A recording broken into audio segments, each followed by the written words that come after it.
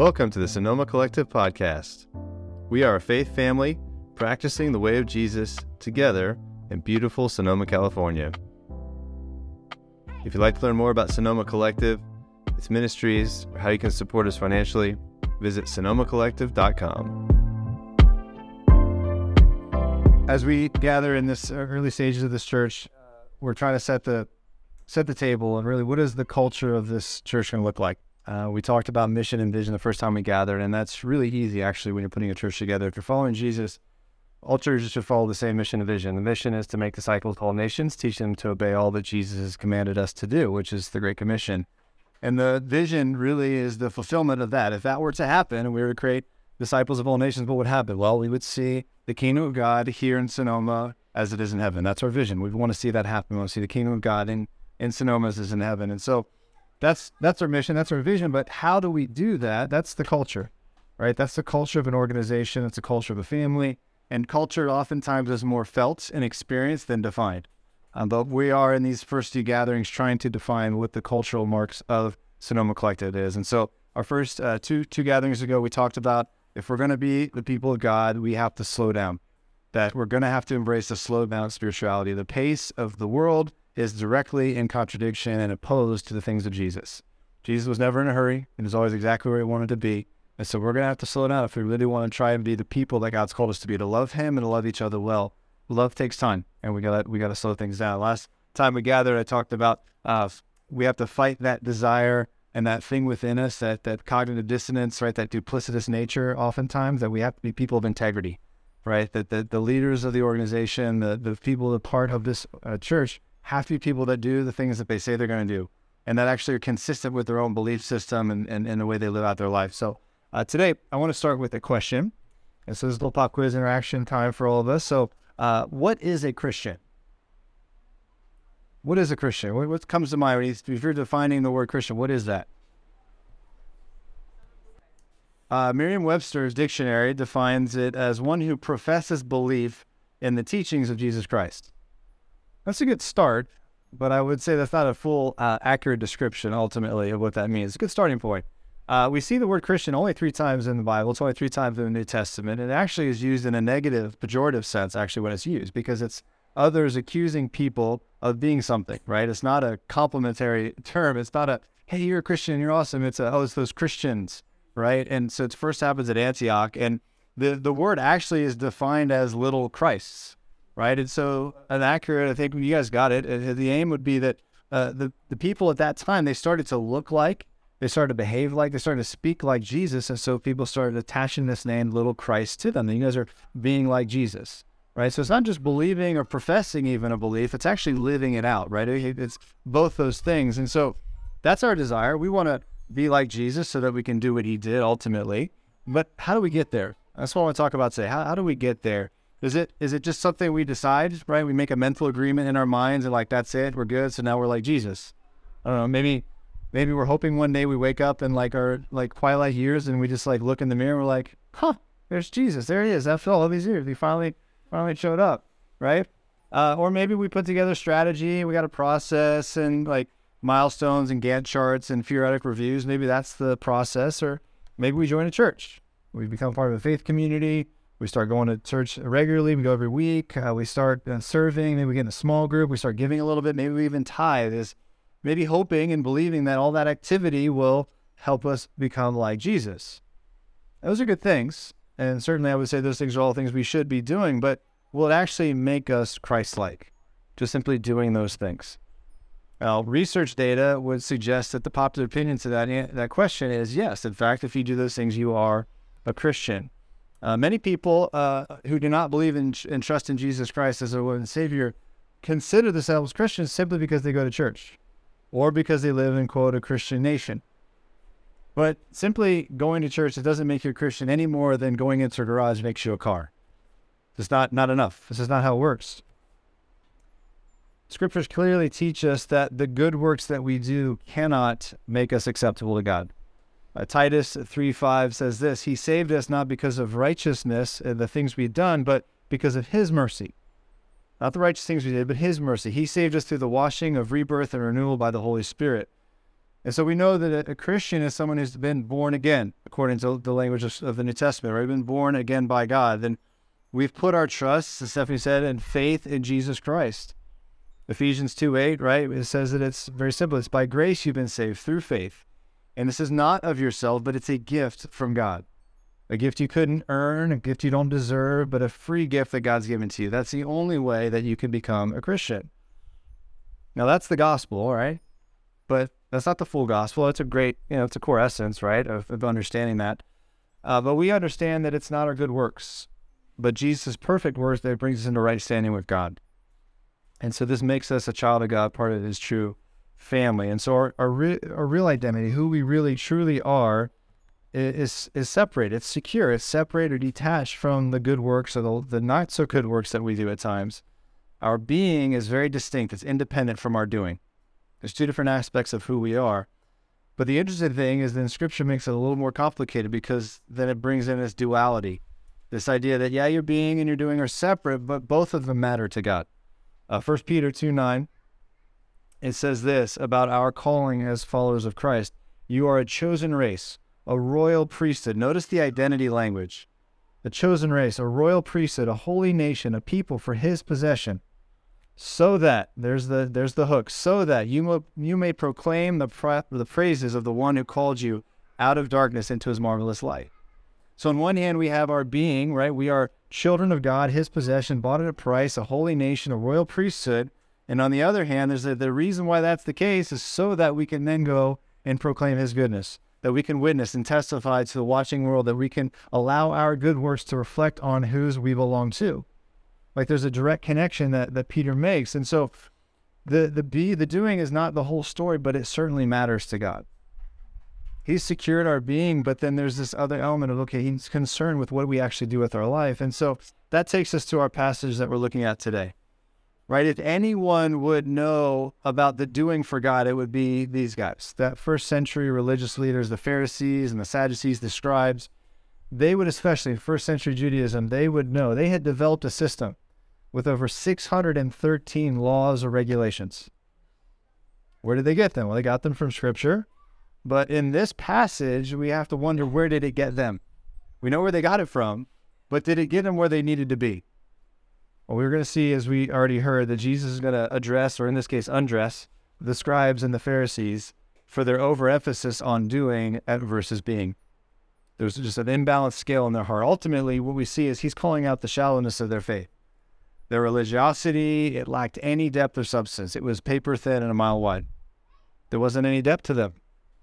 Now, this whole chapter 23, it's an unbroken pronunciation of woe, right? How often do we use woe today, right? Woe is, we don't really relate to that, right? It's a very strong condemnation, though, in Scripture. He pronounces these woes upon the Pharisees and the scribes. It's the most powerful and sustained denunciation that Jesus ever gave to anybody. This is the harshest that we ever see Jesus speaking to anyone. Now, before we think that Jesus was just like, not on his meds that day or something, right? And he was like having a bad day. Remember, at the end of this passage, he weeps over Jerusalem, right? He's calling these guys out. He's saying, look at what you're doing. At the very end of it, we see this thread of compassion and just heartbreak as he's calling them out. Because at the end of it, he's weeping over Jerusalem, the city that he couldn't bring and reconcile back to himself, right? The heart of where his people were supposed to be were so far from him.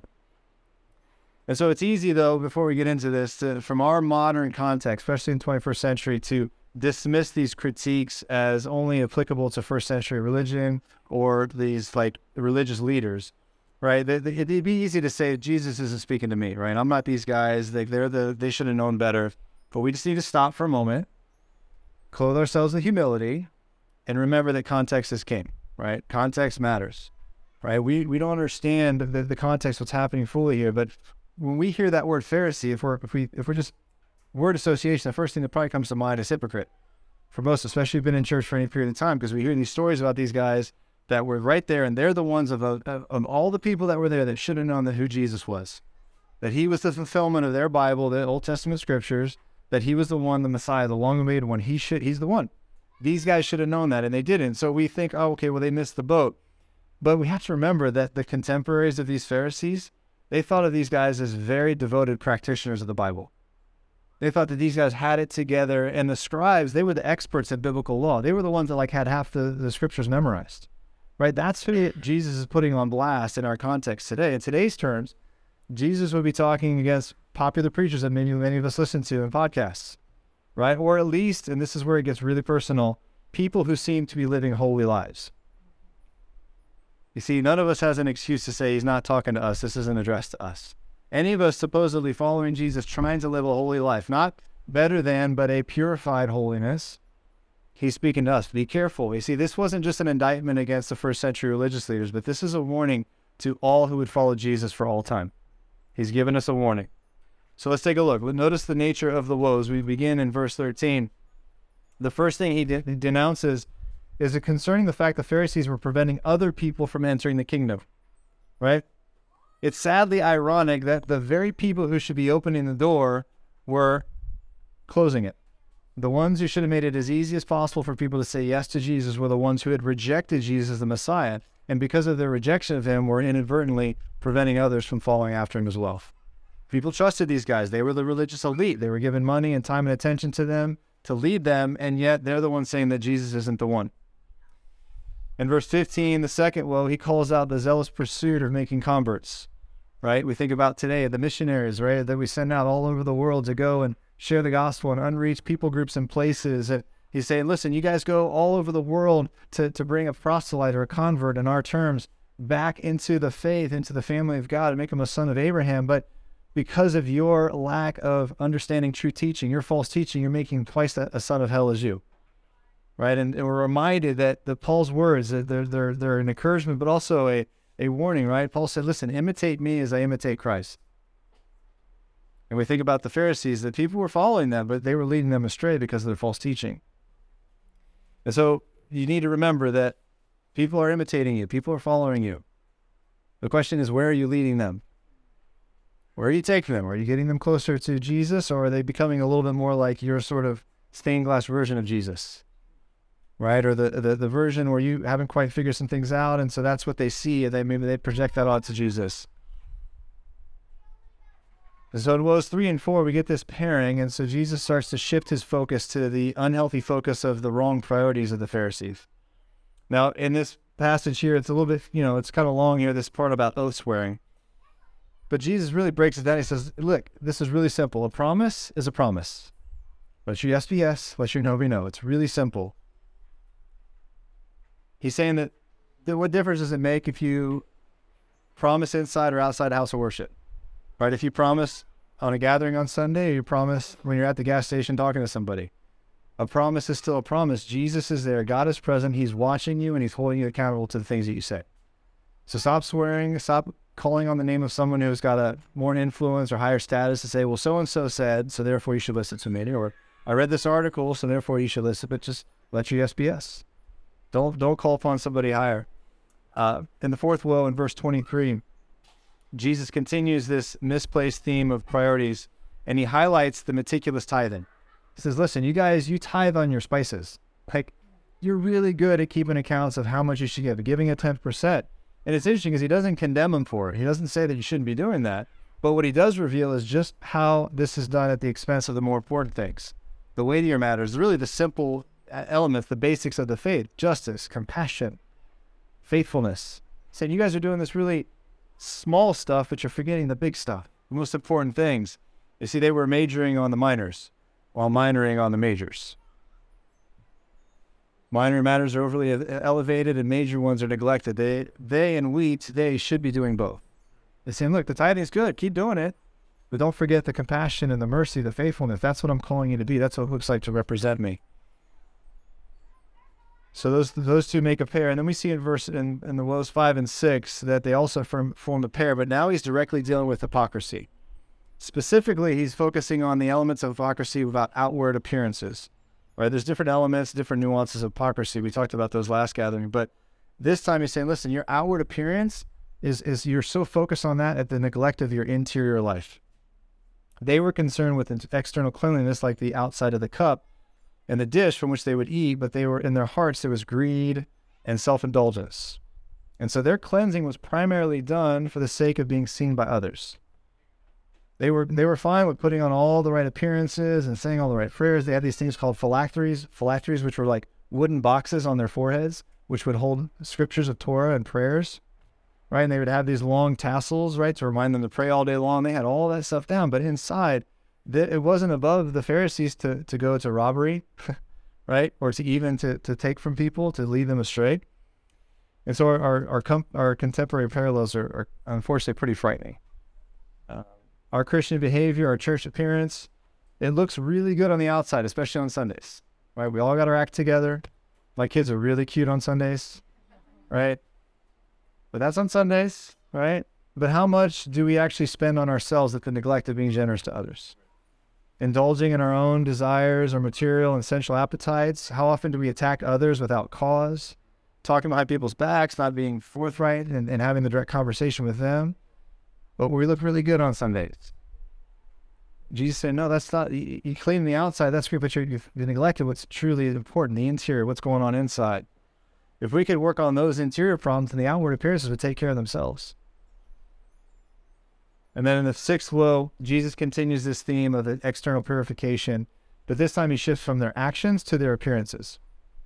Now see, a custom at this time was they would once a year, they would go and they would clean the tombs. They would put this whitewash on them to make them look really shiny and bright. And this is so that they would look pretty, right? But of course, inside, we know in these tombs was the decaying flesh of dead people, right? And so he says to them, to the Pharisees, look, you guys look great on the outside because of your hyper-religious conformity. They were really good at keeping those 613 laws, really good at making sure all the boxes were checked, but yet they were corrupt and dying and decaying on the inside. They were full of hypocrisy and full of wickedness. And Jesus had no problem calling them out for that. And so in our final condemnation, the seventh one, and we see throughout Scripture 7 as a number of completeness, and that's not a coincidence. We know that Matthew intentionally wrote out 7 of these. The final condemnation, he shows them again their hypocrisy.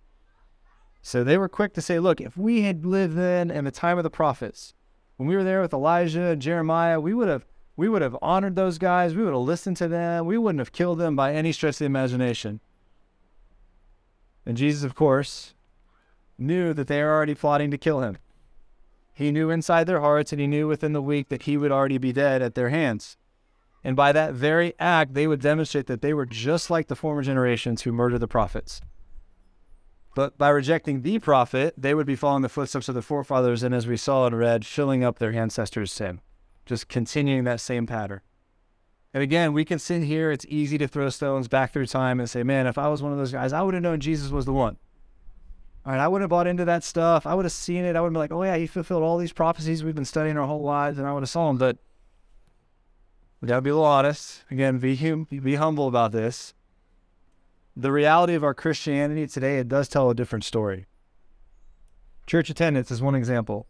Most current research says that about 20 to 50% of people have not returned to church pre-pandemic levels. So March 2020, March 15th, that was the first shutdown. I still remember it. I remember the service on the 8th, and I remember that we didn't have it on the 15th. Thinking, oh, okay, we're going to be not having church for a few weeks. Let's see what this is like, right? Here we are 2.5 years later. 20 to 50% of the people that used to be filling those churches are no longer in church anymore. Right? And this just reveals a comprehensive lack of deep discipleship and deep spiritual transformation. The pandemic was a catalyst for many things. Church attendance was on the decline for years. This is a trend that you could see and you look back for 10, 20, 30 years, right? And so the catalyst was the pandemic and just accelerated what was already happening, right? In our churches, we just have a lack of discipleship, a lack of spiritual formation, a lot of activity, a lot of fun stuff happening, but not true transformation at an interior level. Another example, Christian leaders and all the scandals that we see, right? It's gotten to the point where it's beyond scandalous. Right? I mean, we're just kind of waiting almost for the next one to happen. And when it does, we're not really shocked anymore when we see a high-profile pastor or leader has some moral failing of some sort. It almost seems like it's happening every month. We see these things happening. Right? Why is this the case? Of course, Christians in many ages have done a remarkable job, like we read earlier, of majoring on the minor and minoring on the major. A great example of this over the last 100 years is just look at all the denominations and groupings. There are hundreds and hundreds of denominations within the Protestant stream of faith. Right? And this is a phenomenon that's really only happened in the last 100 years. And so listen, as true Christians, we must stand uncompromisingly against all professing believers who promote a teaching, if embraced, would prevent them from true salvation. We need to stand unified in that, of course. but we must bend over backwards and get along and cooperate with those who differ on doctrines that don't affect salvation. We need to embrace the unity that Jesus prayed over us in John 17 when he said, look, I want you to be one like me and the Father are one. That's what it should look like across denominational lines. Like, there's so many things that are just non-essential to the faith that we fight over and we create denominations over. And so as an unbeliever, which group am I supposed to join? Where do I get involved in this following Jesus thing? Because there's so many flavors and options. And I'm not anti-denominational, but at the same time, it's just one example of how we look just like those Pharisees from the first century, right? We got all this kind of activity on the outside, but inside we're decaying. There's something that's not where it's supposed to be. And so then again, we have to ask, how did this happen? Well, I think the real danger and horror is that it's easy to remain in a comfortable, distorted illusion about our lives. Something may not be true, but we become so used to it that it just starts to feel okay or even feel right. And there's a few people in our lives that are at work and in our home lives that they can call us out on that, or they can see something's not right, but then even few of them have the maturity to lovingly like confront us and say, hey, there's something kind of amiss right now in your life. And so look, for the first 10 years of my life as a Christian, give or take, and the previous 30 years before that I didn't walk with Jesus, I rarely took time to look deeply within my interior. As the psalmist call it, they call it the interior, my heart, my depths, my soul, however you want to define it. But rarely did I do that.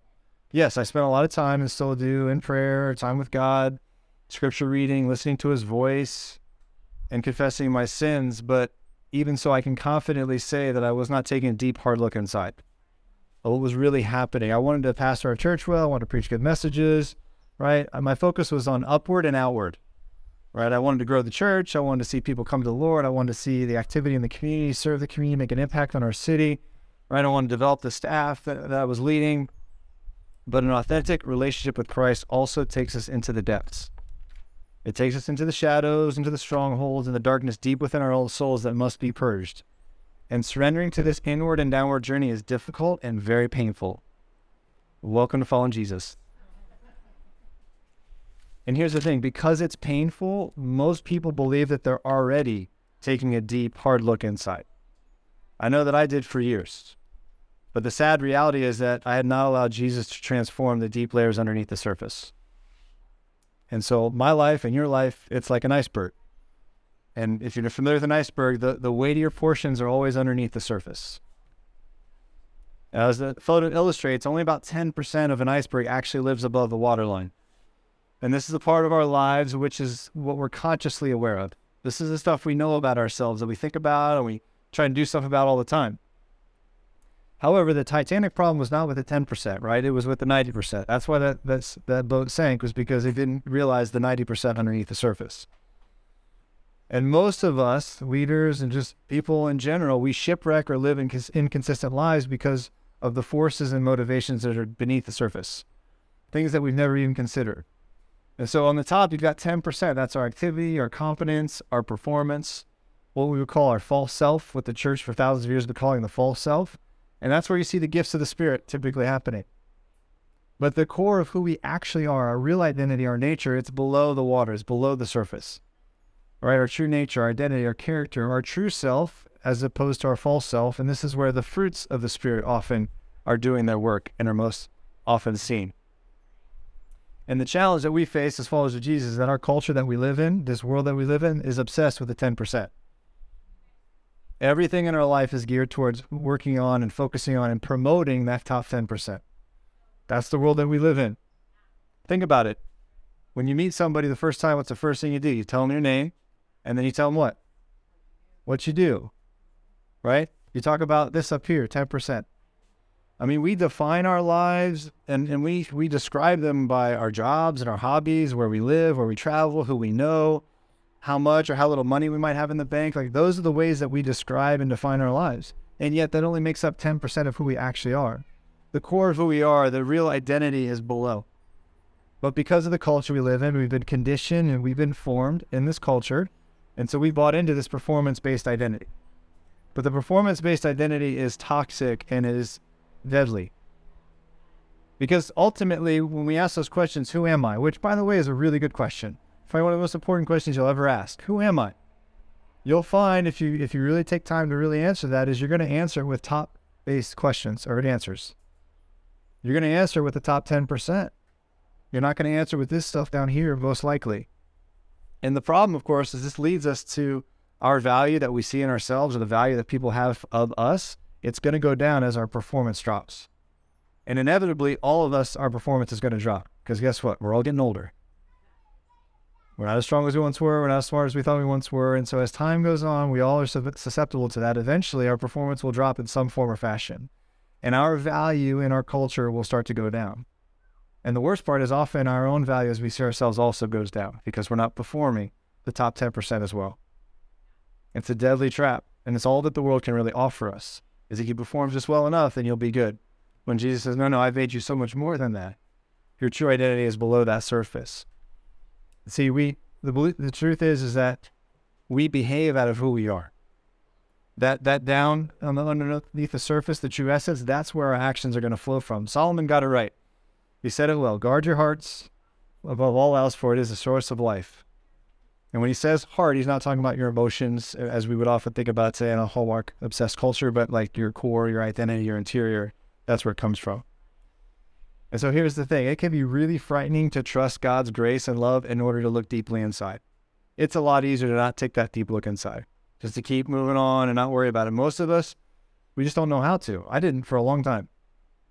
But here's the thing. Ultimately, we don't want behavior modification. We want true transformation. We want to be transformed. We want to be like Jesus. That's what our desire is. And so if we're going to do that, we've got to tend to that deep hidden part of who we really are, true nature. There's a quote by a former Secretary General of the United Nations. His name is Dag Hammarskjöld. I really had to practice that name. He suggested this, that we've become really adept at exploring outer space, but we have not developed similar skills in exploring our own personal inner space. As he is quoted as saying, the longest journey of any person is the journey inward. It's the longest journey we ever face. Most of us feel much more equipped to manipulate objects and control situations and do things than to take that very long journey. And here's the reality of why it's so difficult to take this journey. It's because we are obsessed with comfort. We build our lives, we do everything in our lives, oftentimes with a hidden motive at times of, I want to be comfortable. I want to live a good life. I want to have just enough money in the bank. I don't have to stress. I want to make sure things in my life are good. My family's relationships are good. I got food, clothing. Like, don't make things too much discomforting for me. But as we know, pain is the greatest motivator. Oftentimes, we don't take action until the pain gets to the point where we can't ignore it anymore.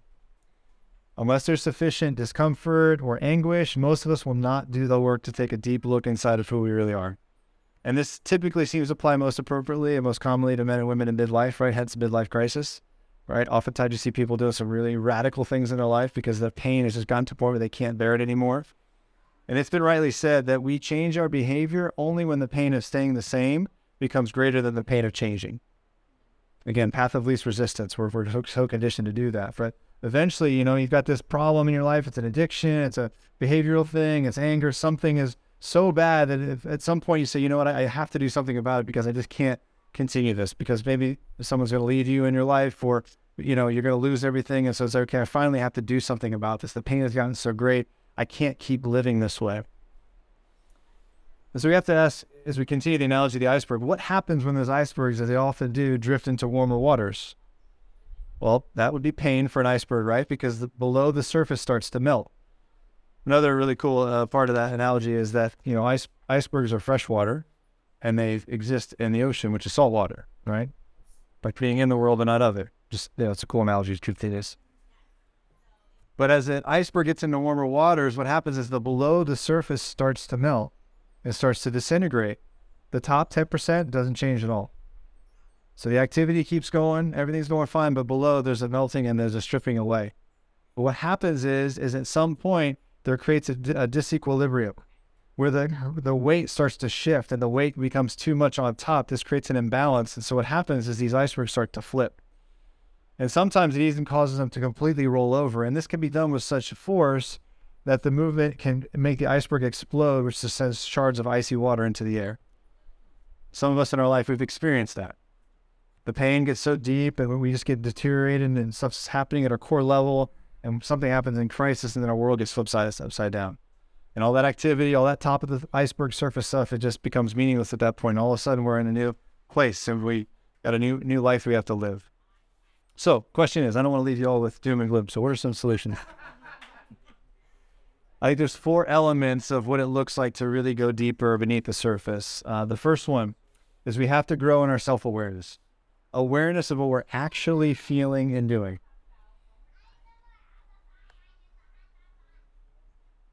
Jesus is really the most deeply aware human that's ever lived, right? He was so aware of what he was and who he was supposed to be that he was able to break away from the expectations that so many put on in his family, his friends, disciples, the wider religious culture. I mean, he is the definition of countercultural, right? He was one of the reasons he was able to do this because he was so differentiated, right? He understood, he knew himself, he knew his true motives and his true feelings. And it's in the same way that a deep awareness of what we are feeling and doing, it would give us the courage to actually start to do something about it, to live a different life, hopefully to live according to God's will for our life. And actually would allow us to develop healthier patterns of those in our life. And so I love that Scripture portrays Jesus as having intense, raw, emotional experiences. And yet he was able to express those emotions in an unashamed way, unembarrassed, totally free of what other people thought about him. I'm envious of his ability to do that. He didn't repress his feelings. He didn't project his feelings onto others. Instead, we read of him responsibly experiencing the full range of human emotions throughout his earthly ministry. In today's language, we would describe Jesus as very emotionally intelligent. He was very aware of what was going on, mostly inside of him as well as what was going on outside of him. Unfortunately, most of us today, in and out of the church, we are very self-conscious. We're just not very self-aware. Sorry. Yeah. You can tweet it if you are, it's fine. Or that maybe hit a little too close. Either way. We're so worried about what other people think about us than about wrestling with our feelings and our motivations. So first, if we're going to grow in this, we have to increase our self-awareness. The second thing is we have to ask the why questions, the motivation questions. A beautiful example of this is Jesus' interaction with the Samaritan woman at the well in John chapter 4. Okay? This is, by the way, the longest recorded conversation we have in Scripture Jesus having with anyone, and he did it with a Samaritan woman, no less. So there's just so much to that. But he keeps confronting her with why questions. Why are you doing what you're doing? Why have you lived the life that you've lived? And of course, she doesn't want to answer that because that's getting real personal, Jesus, and you're just like the strange guy at a well, right? So she keeps deflecting that, like, no. Like, so where's the appropriate place to worship? Like, she just tries to change the subject, right? You've ever done that before, right? Things are getting a little too personal, so let's just change the subject. She's like, you guys are the Jews with Samaritans. We believe we're supposed to worship over here. You guys say worship over here, right? She keeps trying to change the subject. And so Jesus, of course, lovingly just keeps calling her to examine her life beneath the surface. He says, just keep going a little deeper. He says, listen, would you just consider that perhaps the way you're living your life is immoral lifestyle? Perhaps it's an indication of your deep desire to truly experience love. Perhaps that's what's really going on in your life. He forces her to get to that deeper level to really wrestle with what's going on inside her. So here's just a few questions you can ask yourself to help you in this journey, right? Things like, why am I always in a hurry? Why am I so impatient? Why am I so anxious? Why am I overly concerned that others tell me that I'm okay as a leader or teacher or fill in the blank? Why am I devastated that so-and-so told me after this message that they didn't really get anything out of it? All right? Why do I dread this meeting today at 2 o'clock? Why am I so flooded with fear about this thing I have to do? Why am I over concerned that I succeed in my career and my ministry? Why do I avoid confronting difficult people at school and at work and in my family? Why do I have the need to immediately return all phone calls and texts? Or why do I avoid returning certain phone calls and texts to certain people? These are just some of those motivation questions that if we take the time to ask, one, at the very least, these are uncomfortable. If we get really honest with ourselves, they can be very uncomfortable to ask. And it takes great courage to ask these things. But Blaise Pascal, a mathematician, French philosopher, he wrote this: all men's miseries derive from not being able to sit in a quiet room alone. When's the last time you sat in a room by yourself? Just you and the Lord. It gets really uncomfortable pretty quick, right? Like no like audio Bible reading, just sitting in silence. Not reading, just in silence with the Lord. We're going to, in the future, we'll talk about, that's one of our practices is silence and solitude. We'll as a community, we'll step into that and support each other in that. But Sitting in silence can be very transformative. A third thing, right? So first we have to become self-aware. Second, ask those why, those motivation questions of ourselves. The third thing is we have to link the gospel and emotional health. Okay? Pete Scazzaro, who's kind of like a hero in the faith for me in terms of like the way he's developed things. He's written many books on emotionally healthy church, spirituality, discipleship. And his emotionally healthy discipleship is a course that we will eventually as a community all go through together. In fact, at the beginning of the year, core leadership team, we're going to go through that together. But he has a quote he says oftentimes is that it is impossible to be spiritually mature and emotionally immature. It's impossible. If you're emotionally immature, then you cannot be spiritually mature. Those things go hand in hand. And so in Martin Luther, the great reformer, in his preface and his commentary on Galatians, he said the gospel can never be taught, urged, and repeated enough. A Christian's righteousness, he wrote, is utterly separate from anything we do. For we do nothing for it and we give nothing for it. We only receive and allow the other to work, in this case, God, right? Again, we've been saved by grace through faith, not by works. And God has given us the gospel in order that we would create a safe environment so that we can look beneath the surface. Right? I don't have to prove that I'm lovable or valuable. God's already declared that over my life. I don't have to be right all the time, although I'd like to be. Just being honest. I can be vulnerable. I can be myself, maybe even if others don't accept me, which I don't really want, but it's true. I can even take risks and fail. Why? Because God sees the 90% of the iceberg hidden below the surface, and he utterly and totally loves me in Christ Jesus. All the faults and failures, he sees that 90% and says, I died for you, I love you, you are enough for me. It's because of that we get the true freedom of the gospel to be able to go deep. So two statements, one negative, one positive. I already said the negative one. It's impossible to be spiritually mature and emotionally immature. Here's the positive statement. You can be yourself because there's nothing left to prove. You don't have to prove anything. God's already said it's finished. It's enough. You're good enough. So the determining factor in our relationship with God is not our past or present record of performance. It's Jesus' past record that has been credited to my account as a gift.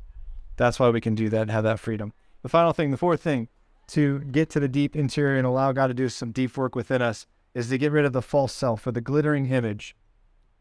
So here's the deal. If the goal of spiritual formation is to become our true selves by becoming like Jesus for the sake of others, right? We're not just looking to become like Jesus so we can be better ourselves, but that we could be a blessing to those around us. Then the best and truest gift that you can give to the world around you is your very own transforming and transformed self. That's it. Become the best version that you can be, the most like Jesus you can possibly become. That is the greatest gift that you can give to the world around you. But becoming who we are is easier said than done. It requires to know God and to know ourselves. Both. And see, on this journey, as we quickly come to find, there is a mutuality, an interconnectedness between those two things. We see knowledge of God produces knowledge of self, since we are in fact made in God's image. So as we grow closer, we learn more about God, we actually learn more about ourselves. And as we learn more about ourselves, that true knowledge of ourselves, it reveals the intricacies of God's beauty and design. And so they just kind of feed into one another. As we learn more about God, we discover more of ourselves, and it just continues to grow in that sense. But the challenge is that crouching right around the corner is what the church has for centuries called the false self. The glittering image that we use to hide our brokenness. It's what we project out there to the world. The false self is a part of us that overcompensates. God bless you. It deflects, it distracts others, and sometimes even ourselves from the parts that we'd rather others not see. It's who we put out there. It's not only the part of us that sins, but it's the part of us that tries to hide our sin and shame. It's the first thing we see from our original parents, right? Adam and Eve, they sinned. What's the first thing they do? They cover up. And hence the false self is born. Right? I'm no longer safe. I can't be vulnerable. I've got to protect. I've got to cover. I can't let God, I can't let others see what's really going on here. And while the false self attempts to produce its own covering, the true self allows God to be its covering. God's enough for me. I can let him cover me. I don't have to cover, and I don't have to be ashamed of anything that I've done because God's already covered that for me. To really know ourselves, then, our true selves, it requires more than just a Christian personality test or spiritual gifts inventory. It requires self-knowledge without deception, without the self-protecting, shiny exterior that we use to hide the parts we don't like or feel ashamed of. So, just to recap, the four things that we can work on. First, grow in self-awareness. Second thing, ask those why questions. Link the gospel and emotional health. And finally, getting rid of our false self. And so I want to encourage us this week, as when we do our teachings and we gather, we always want to tie them to a practice, right? Spiritual discipline. Thank you for being a counterweight roll. That was good. We always want to tie it to a practice, right? You probably know them as spiritual disciplines. And so last month in our gathering, I introduced, probably for the first time for many of you, what's called the daily examine. And we get this from the Jesuit stream of Christianity. And there's so much to be learned and gained from church history. I think it's oftentimes myopic, and it's to our detriment when we just look at the Protestant stream and think that we've got it all figured out. There's 1,500 years of history before that of what it means to follow Jesus. But the daily examine is something that you can do twice a day, at the very least once a day. Certainly at the end of the day, I'd recommend it to be the best time to do it. And we'll put this information up on the website so you can have this. But the idea is very simple. You're going to review your day in the presence of God, right? Take about 15 minutes and just some of the things we just talked about, asking those why questions, growing in self-awareness. It's inviting Holy Spirit to come in and say, okay, show me what happened today, right? Highlight a conversation, highlight a moment, whether I thought it was big or little. Lord, you show me what it is you want me to take from today. And it's to allow Holy Spirit to speak that to you. It's to give thanks for the things you had in your day. It's to pay attention to your emotions. I mean, I know all of us, I'll speak for myself. I'm sure most of us have had those days where things happen just so fast. It's like by the time you get in bed, it's like, I have no idea what I felt today. The day happened. And then you're in bed, you're like, well, okay, I hope tomorrow's better, right? Or at least a little slower so I can feel some things. Right? And so it's taking time to really feel our emotions. And then it's inviting the Holy Spirit to say, what do you want me to pray for from today? What's something that I missed, something I need to grow from? And ultimately, Lord, what do I need for tomorrow? Right? And so it's this opportunity that once a day, that end our day before we lay our heads down on our pillows, to say, Lord, I want to invite you in this space because I don't want to miss the treasures that were there for me today. Maybe in some painful situations, maybe something I just totally glossed over because I got distracted. But it's inviting God in. And you can do that in the middle of your day as well if you've got the space and time, but certainly at the end of the day. So I want to encourage us as a community this month to practice this daily examine. Take the time, reflect. Those of you who like to journal, this is like, you're just giddy with excitement to do this, right? For those of you that are not like myself, it's like, okay, I can do this. I'll put on my calendar and I'm going to make sure it happens.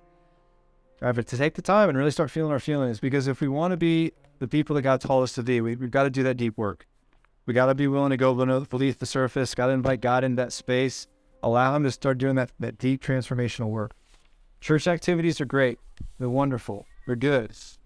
But if we're not deeply transformed from the interior, all that stuff is just a show, a facade. It's not changing us, right? It's just religious acts, and God's not really pleased with that. He wants to see deep transformation.